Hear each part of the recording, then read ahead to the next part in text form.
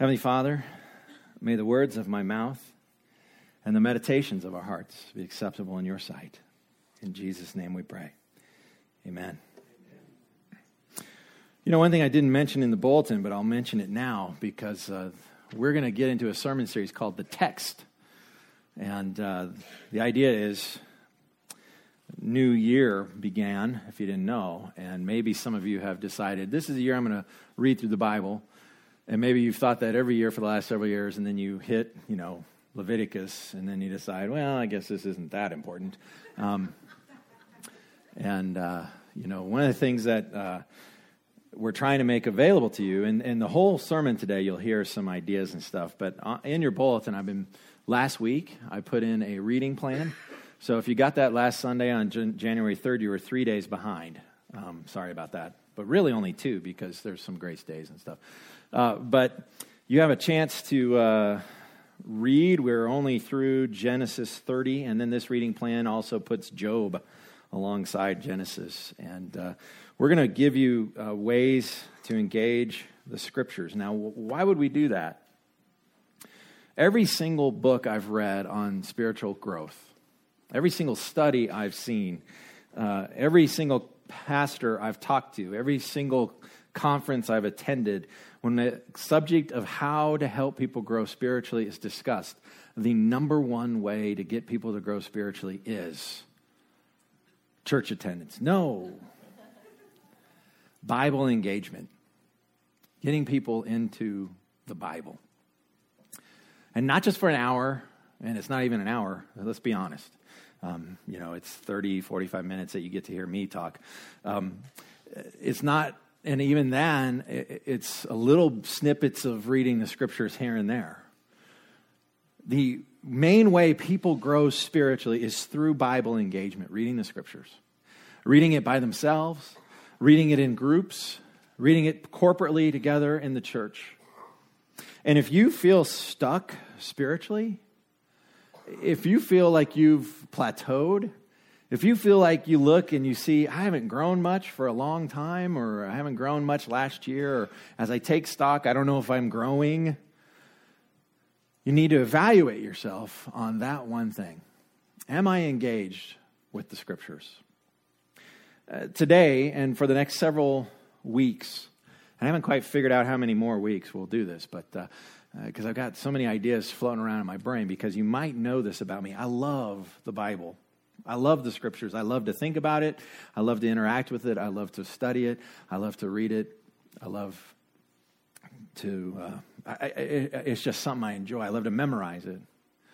And I want to do all I can for the next several weeks to encourage you, to plead with you, to strong-arm you if I have to figure out a way for each and every single one of you to interact and engage with the Scriptures. And I'm not just talking about for the few moments we have together on Sundays. I'm talking about on your own. I'm talking about waking up each morning, having a plan, reading from your plan, giving it 5, 10, 15, 20, 25 minutes, however long you can give to interacting with the Scriptures. And that's my goal. So I'm going to be really transparent. So right away, you know what I'm talking about today. Okay? If anybody asks you, what are you talking about? Oh, he's trying to make us read the Bible. Okay? That's the answer. He's trying to make us read the Bible. Now, my main motivation for that is because I want you to grow spiritually.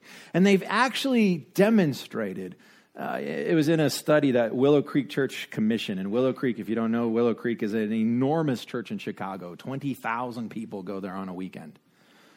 That's like 10 rays showing up to have church together. 20,000 people go to this church. And what they did was, and I commend them for this, several years ago, they did a study. They commissioned people to study them and to see if they were actually helping people grow spiritually. And you know what they found out? That young believers and people who are exploring Jesus Christ, they were helping them a lot. They were helping them immensely, answering questions, getting them plugged in and connected with other people. But as people matured in their faith, as people came to know Christ better, the church played a smaller role in their spiritual growth. The church played a smaller role in their spiritual growth, and this shocked them. And the driver of people's spiritual growth was their Bible engagement, their prayer life, their listening to God, their interaction with other believers, whether it was in a small group. Most of it was small groups, not so much at the church level. And they were shocked. And the funny thing was, I didn't feel shocked when I read it. I'm like, of course, that makes sense. It makes a lot of sense that the church would not play such a significant role in people growing spiritually as we get more mature.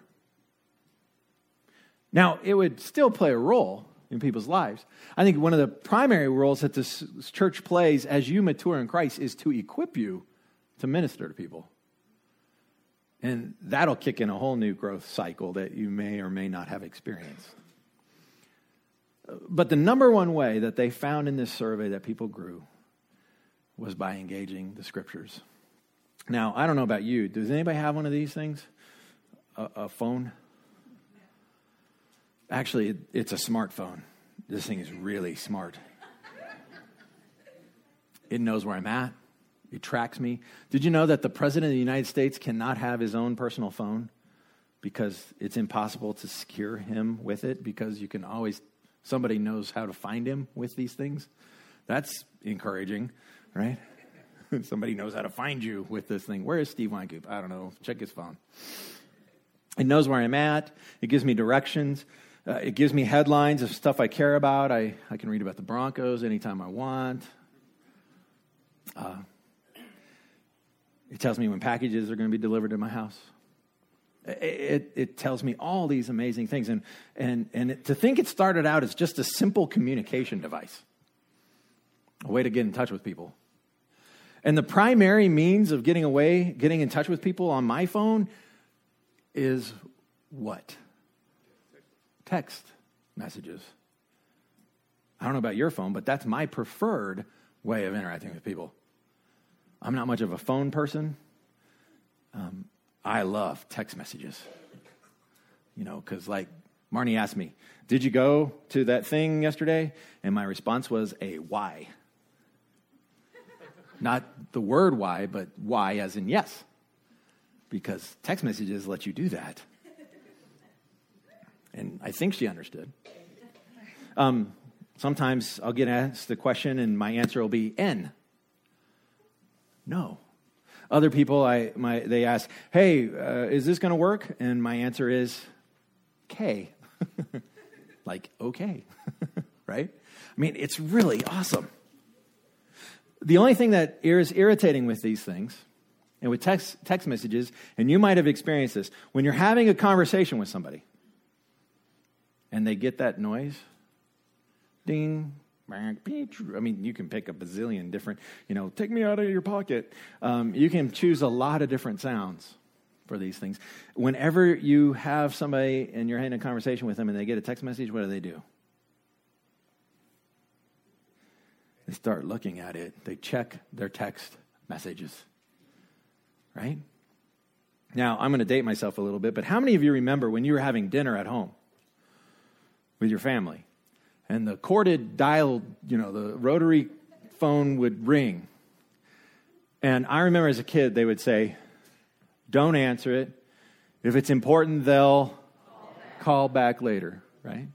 We didn't answer because they'd call back later. Some of you guys are like, what? That happened? A phone with a cord? Now, later in our lives, as we grew up, and the phone called, or somebody called during dinner, we would say, don't answer it. The answering machine will get it. There's a machine that answered your phone? Right? Some of you are like, huh? What? You poor kids. You've missed out on so much of life. And nowadays, you don't even have to call people. Just ding. Oh, I've got a text message. And the reason that this thing is so enticing is because whenever you get a text message, you know it's somebody you know. You know, it might be an answer to a question you asked earlier or a conversation. My brother and I have conversations that span for days. Not because we have so much to say, but because I asked him a question last Sunday and he answers me on Saturday. Right? Imagine a phone conversation like that. Hey, how you doing? The wait music goes on. But with this, you always think, maybe Lee is finally getting back to me. Maybe I am going to get that answer from the elders that I'm looking for. Maybe I'm going to get my wife. My wife, she might be checking in. My kids, my daughter's driving. I better check this. Not by herself, thank God, but she is driving with me. Oh, I got him. Now, the interesting thing with text messages, I'm going to turn this thing off. The interesting thing with text messages, that was a good one. It says, hurry up. By the way, I leave this in my office most Sundays, just so you know. That's like when Malcolm McLean, if you know Malcolm McLean, bless his heart, at the Presbyterian Church, he always wanted to build a trap door underneath the preacher so that when it got too long, just press a button or pull a lever and it would end. I guess now you can text me, hurry up. That was funny. It's cruel, but funny. Did you notice I checked that message right when it came through? Proves the point. Now, if I was smart enough, I would have planned that in advance, but I didn't. We check our messages. And did you notice that when you ask somebody about your text messages, you don't ask them, did you read my text? What do you ask? Did you get my text? Why? Because you assume that if they got it, they read it. And if they didn't get it, well, obviously they didn't read it. The interesting thing is, now, part of why we do this is because it's important, it's relevant, it's somebody we know, it's somebody we love, it's somebody we care about. There might be information that's really important, like Steve, hurry it up. Right? I should let you send questions to me through that. Let me suggest to you that this book here is a really long text message to you. And the reason I want to talk about it as a text message is because it's important, it's relevant, it's pertinent, it's got things to speak into your life that you need to know now, and it's by somebody who loves and cares about you immensely. And yet, tons of these things, tons of these Bibles sit on shelves collecting dust. Now, if you don't know Jesus, if you're not a Jesus follower, if you're just checking this Christian stuff out, this is a great Sunday for you to be here. And the next several Sundays are great Sundays for you to be here. If you are new to this in that you've recently become a Christian, I heard a story about a young lady who became a Christian this week. If you've become a Christian recently, this is a great week, and the next several weeks are great weeks for you to be here. If you are an old curmudgeon-y Christian, look it up on your smartphone, curmudgeon-y. These are great weeks for you to be here.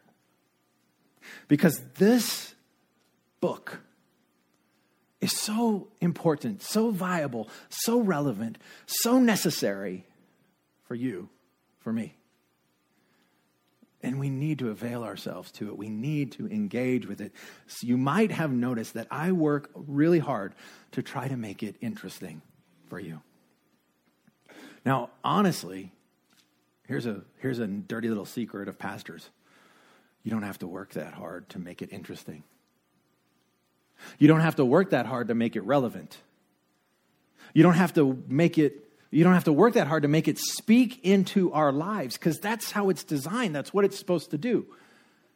But somehow, Bible scholars and preachers and all of us, we there's things we do sometimes to make this thing dull, boring, difficult, hard. You know, some of the objections I'm going to get to not reading the Bible is going to be, well, I'm not a reader. I'm not a reader. And partly why I wanted to use the thing with text messages is I've never, ever, ever heard anybody say, did you get my text? Well, I got it, but I didn't read it because I'm not a reader. You're not a reader, huh? That's interesting. You see, you and I read all the time. We read text messages. We read stuff online. We read the paper. We read magazines. We read all the time. You see, what people mean is, well, it's hard to understand. It's hard to read. It's hard to read this. And by the way, that's another poor excuse. And if you heard these excuses come out of your mouth, I'm really sorry that I'm stepping on your toes. It needs to be done. You know, should we just quit doing things that are hard then? Should we just quit doing hard things? I think fixing a diesel semi-truck is hard. Never done it because it would be really hard for me because I've never done it. Some of you, it's super easy. You know, there's things that used to be hard to you, but you've gotten used to doing it so long that it's no longer hard. You've trained yourself. You've learned. You've grown. You've developed. You've got experience. You availed yourself to helps, to mentors, to people, to information that helped you along. And now it's no longer hard. It's easier. You know what's hard? Making choices in your teens or your 20s that haunt you in your 30s and 40s and 50s. You know what's hard? Managing your finances in such a way that you live paycheck to paycheck. You know it's hard? Being stuck in a marriage that you never should have entered into. You know it's hard?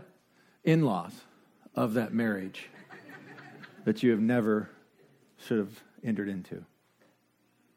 And did you know that this book can help you navigate all of those hard issues?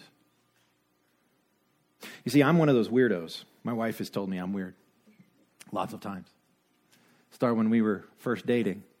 I was a weirdo because I grew up in the church. And not only did I just occupy a space in church, when I was in junior high, I started the discipline of reading the Bible in junior high. I started simple and easy. I started reading a proverb a day. Why? Because my youth pastor told me, hey, stupid, you could use some wisdom. Read a proverb a day. Okay. Did I believe it whenever I read it? No. In fact, do you believe everything you read? Some of you, that's going to be your objection. I'm not going to read it because I don't believe it. Do you believe everything you read in the Ray Gazette? Do you believe everything you read in the Yuma Pioneer? Do you believe everything you read in the Denver Post? Do you believe everything you read in anything you read? If that's the criteria for you to decide whether you're going to read something or not, you're probably not a reader. I don't even believe most of the stuff in the text messages I get. Definitely not believe stuff I read on Facebook. Do you believe things before you read them? Or do you read it and evaluate? You see, I started reading this when I was a junior higher. And what started to transform and change my life was I started to let this shape my thinking. Let it start influencing my life. When I was in high school, I started to take steps to read other things outside of the Proverbs. I started reading the New Testament, started reading the Old Testament, started to get bored in parts of it, didn't understand what was going on, started to have lots of questions that I would bug my youth pastor with. And now I am 46 years old, 47 years old. I'm too old, right? I am living the blessings of reading this. Now, I'm not saying I've made every single wise decision that this told me to make along the way. There were times that I blew it off. There were times I chose poorly. There were times I chose against this. There were times I didn't listen. There was times in my life that I went through dry seasons and I didn't pick it up. But for the most part, I am living the blessings out of being a person who studied this. And you can too. You can even start today, if you haven't already. Now, I want to show you some of the power of this book. And we're going to look at Psalm 119. Now, if you aren't very familiar with this book, notice where I am. About the middle. You see, this book is a weird book. We're going to be talking about this over the next few weeks because it's not really a book. It's a collection of books. It's more like a library. The way it was first encountered by people, the way that Jesus would have encountered it, it would have been more of a library. The way that the ancient Jews, and we're going to look at one today, we're going to look at King David, the way that they experienced this book was not like this. It was scrolls. And if you had a scroll, a Torah scroll, that included the entire Old Testament, that thing would have been 150 feet long. It's not just something you pick up and carry with you, and I'm going to have my quiet time now. They say it took an entire herd of sheep's skin to create one complete Torah roll. And when they encountered this, they often had smaller scrolls because that made sense. They would have a Genesis scroll, an Exodus scroll, but sometimes they'd have the whole thing. And we're going to look at this particular psalm, and what I want to show you is that this book of Psalms is about right dab in the middle. If you don't know where Psalms is, grab your Bible and open it up in the middle. And by the way, can I encourage you, bring your Bible? Yeah, I know, we put them on the screen, and I'm enabling you. I've actually learned of churches recently that are hipper and cooler and better than ours, and they've quit putting the words on the screen. Do you know why? Because they want the people to bring their Bibles. I've been tempted to do that. Plus, I want to be hipper and cooler than I am. That's not going to help, is it? Don't text me about that. Need to shut this off. About in the middle is Psalms. And Psalm 119 is a really long psalm. We're going to start in verse 97. See, I told you it's hard, Steve. 97 verses. Well, it's going to get better. You're going to like it.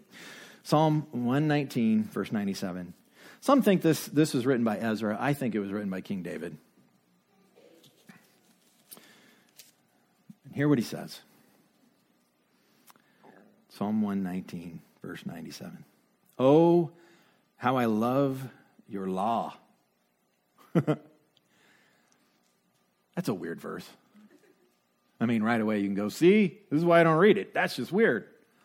Now, before I talk much more about these verses, I want to get you caught up to what's going on for David. What is the law? What does David have that's the Bible to read in his day? Well, he most likely had the first 7 books of the Torah. It's called the Pentateuch. Actually, the first 5, and there's a couple extra that are historical books. You'll learn that later. He had Genesis, Exodus, Leviticus, Numbers, Deuteronomy, Joshua, Judges. Okay, those are probably the ones he had. That's all. That's all that King David had to read as the Bible. And when he says, I love your law, he's referring to those few books. And do you know how long ago those books were written before David got them? Hundreds of years before he lived. And the reason I want to share that with you is because when you pick up the Bible to read it, where do you begin? Now, some of you begin in Genesis. If you've kept trying over and over and over to read it, you know to skip to Matthew and start there. Right? But David, he's referring to Genesis. He's referring to his first 7 books. How do I know that? Because Psalms hadn't been, he's writing this book. This one doesn't exist yet. He's writing it. And some of the other books, he's the main character. They're not available in book form yet. It's being lived. And it's hundreds of years before he lived. And the reason that that's important is because sometimes people object and go, well, it's old. How could it be relevant? It's an old book. It's distant, it's weird, it's hard to understand, it's old. And here David begins this portion of this psalm out by saying, oh, how I love your law. Now, why? Why would he say this? Well, let's keep listening. It is my meditation all the day. When I was studying this, one of the questions I asked myself is, what do I meditate upon all day long? What do I think about all day? This is the king, by the way. This is King David. He's writing this as the king of Israel. He is in charge of a whole country. And he's saying that as he encounters all the day-to-day busyness of being a king of an entire nation, the thing that is occupying his thoughts, the thing that is helping address the problems and issues and trials and all this stuff that he runs into, the one thing that is in his mind is what? The first 7 books of the Bible, the law. And I think, boy, I've got 66 whole books to think about. And what do I spend my time thinking about? Did you hear that song that we sang today? Today's the day. Maybe you've heard it before. Maybe you sang it for the first time today. Did you notice all the things you said? You won't worry about tomorrow. How many of you worry is what fills your mind all day long? You see, how does that happen? How do we push worry out? It's by meditating on God's word. Let's keep reading. Your commandment makes me wiser than my enemies. Well, who doesn't want that? Everybody wants to be wiser. I mean, I want to be wiser than my friends, and my enemies would be way cool, right? And David's saying, reading these 7 letters, these 7 books makes me wiser than my enemies, for it is ever with me. I have more understanding than all my teachers. Some of you kids are going, ain't that the truth? It's like that t-shirt. And then Satan said, let's make algebra. You know, I like that shirt. I think Satan is the orient. No, just kidding. That's bad theology. Anyways, what is David saying? He's saying, because I meditate on this, because I know this book, because I know those first 7 books, that it makes me wiser. It makes me wiser beyond my years. I know things that a young punk, snot-nosed kid wouldn't necessarily know. Because I read and avail myself to this book. He goes on and says,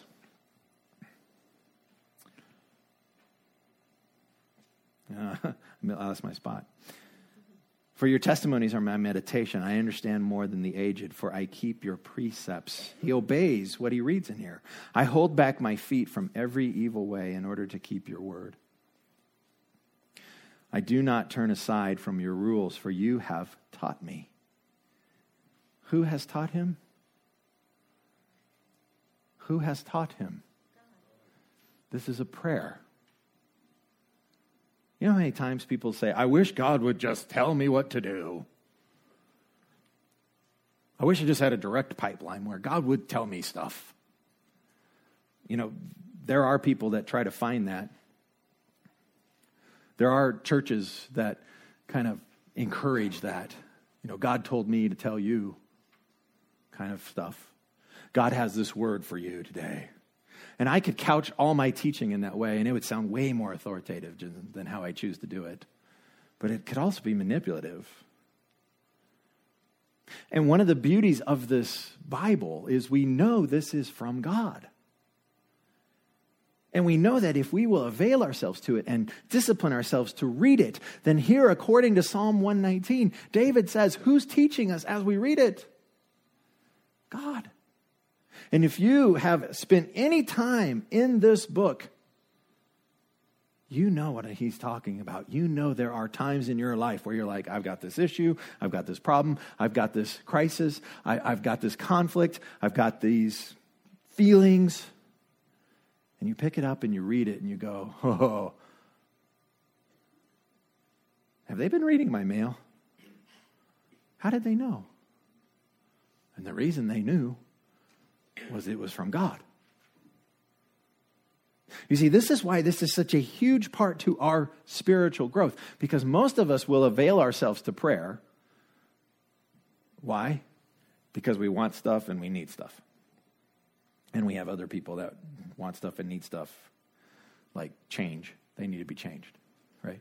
And so we will pray, Lord, help me, fix me, do this for me. How many of you prayed that you would win the Mega Millions lottery? No. I heard, I don't think anybody's won. $900 million. $3 billion? $1.3 billion. So I'm going to probably buy a ticket now. I'll break down and buy one. because I can't do math, and it's a tax on people who can't do math. That's what the lotto is.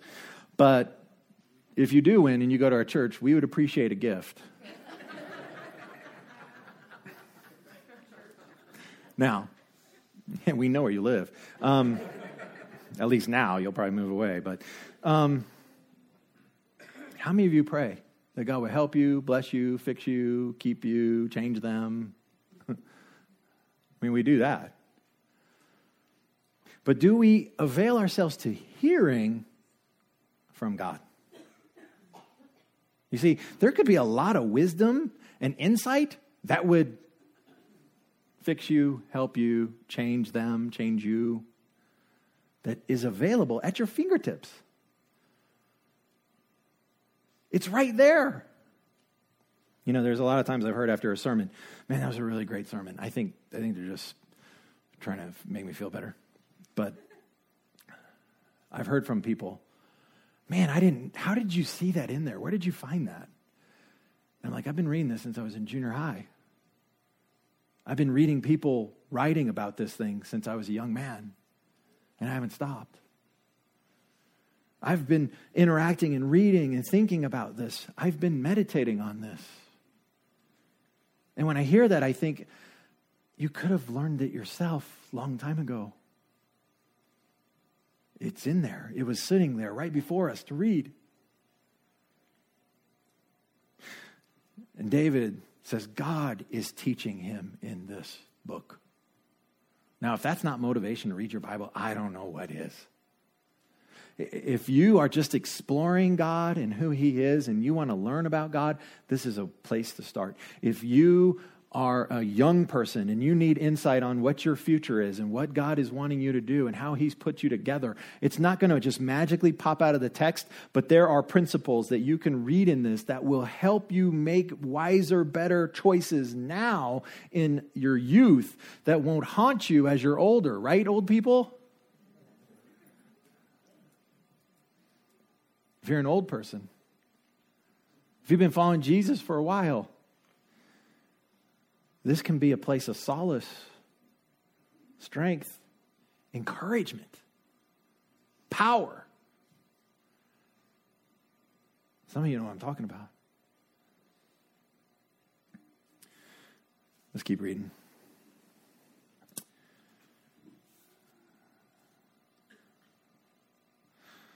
Let's see here. I'll just read off that. Okay, there we go. That's what I thought. How sweet are your words to my taste, sweeter than honey to my mouth. Who doesn't like honey?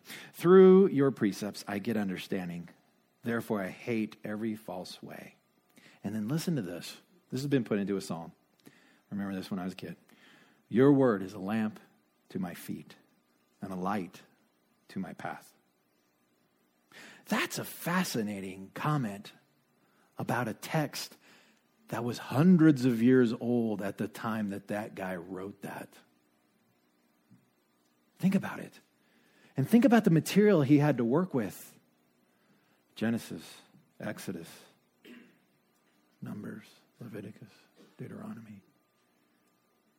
I mean, he didn't even have the Psalms. He didn't have Proverbs. He didn't have the Song of Songs. And if you want an exciting read, start there. He didn't have so much of what we have. And yet he is saying, I meditate upon it. It transforms my life. It gives me insight and wisdom beyond my years. And if David could write that about those first 7 books of the Bible, you know, the ones that we struggle to read and understand, imagine what he would say about all we have to read today. So why don't we read? What stops us? What makes it difficult for you to read? Now, next few weeks, I'm going to try to give you tools and understanding and knowledge and insight and help as best I can on what this library is and how it functions and what it is and how it's put together and how we got it and why it's important and is it authoritative and is it trustworthy and all that stuff. I'm going to do my best to just give like a fire hose of information about the Bible. If you want to get wet with that info, be sure to be here the next several weeks. But what I want to do now is I want to show you a video. There's a thing called the Bible Project. And what they've done is they have a website, and it's on our church's website. It's under resources, and you go to our church website, and there's about, I think I've got 5, 6, 7 different Bible reading plans on there that you can choose from. And this is one that I think is really cool. And the reason it's really cool, well, I'll just let the video talk instead of me. We know that the Bible is long, and for many people, an intimidating book. But we believe that the entire thing is telling one unified story that leads us to Jesus. And so we want to help you learn how to read the Bible as you actually read through the entire thing for yourself. So the Read Scripture experience is, first of all, a reading plan that has broken up the story of the Bible into 16 chapters. Now, we've rearranged the order of some of the books to help you see how this overall story works and how each book contributes to it. So we begin with creation of the world and the fall of humanity, which leads to God's covenant promises to Abraham and his family, the people of Israel. Then you come to God's rescue of Israel in the Exodus from Egypt, which is followed by the covenant God makes with them at Mount Sinai. From there, God leads Israel through the wilderness and then into the promised land, where Israel grows into a nation and breaks the covenant.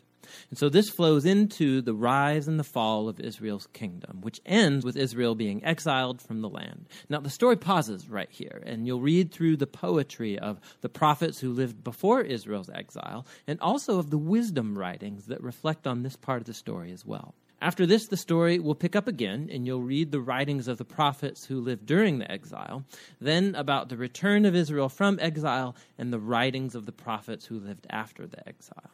You'll conclude the Old Testament with the book of Chronicles. It's a summary of the story so far and how it all points forward to Jesus. And finally, we come to Jesus himself and his announcement of the kingdom of God, which is then followed by the letters of the apostles to the people of Jesus' kingdom. Finally, we'll conclude the entire biblical story with the Revelation, a poetic vision of Jesus' return and the healing of all creation. Now, each of these 16 chapters has a number of reading sessions it will take to complete it. Some of these are shorter, others are longer. And if you take just 15 to 20 minutes a day to complete each session, you'll be able to read through the entire Bible in less than a year. Now, even with this map, many books of the Bible are really confusing. It's very easy to get lost. And so when you start each new book of the Bible, you'll be able to watch a short video that lays out that book's structure and flow of thought, and it'll give you tips about what kinds of things to look for as you read. But also, every book contributes to the overall story of the Bible as well. And so we'll have theme videos placed at strategic points in the reading plan to help you see how the part of the Bible you're reading at the moment fits into that larger story. Finally, each day's reading session includes a psalm, because we believe that reading the Bible is not just an intellectual experience, but also spiritual.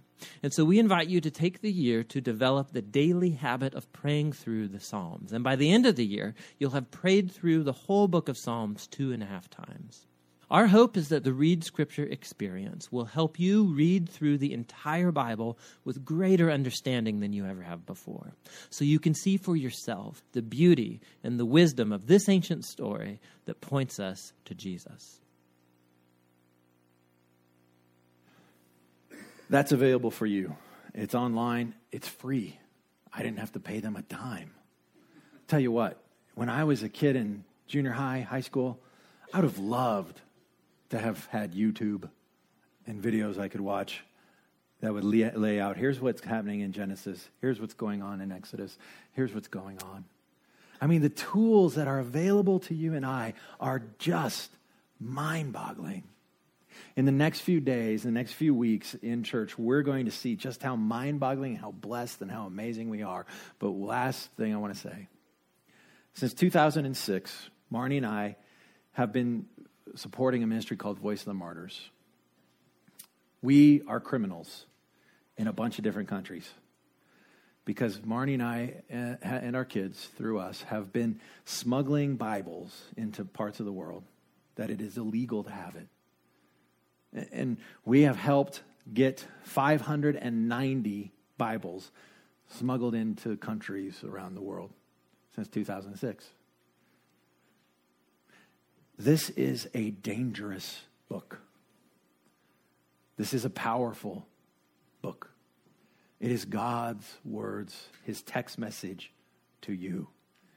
Take it up and read. Let us pray. Heavenly Father, we thank you so much that you saw fit to bring us your word, to preserve it, to allow it to be translated into our heart language so we could read it and understand it, and not just one translation, but a lot of translations. Thank you for the scholarship that is represented in these translations, the men and women who taught themselves and learned Greek and Hebrew and Aramaic and helped us be able to sit and read this.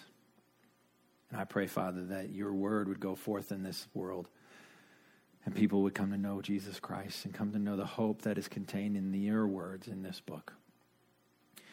And we pray that we who are so blessed and so free and so able to sit and read whenever we want would do so. Father, impress upon our hearts just the immense opportunity that is in front of us. Challenge us, Holy Spirit, hound us to read your words. We thank you, we love you. And now may the Lord bless you and keep you. May the Lord make his face shine upon you and be gracious to you. May the Lord turn his face towards you and give you peace. May you read the words of God. May you sit at his feet and learn. Amen.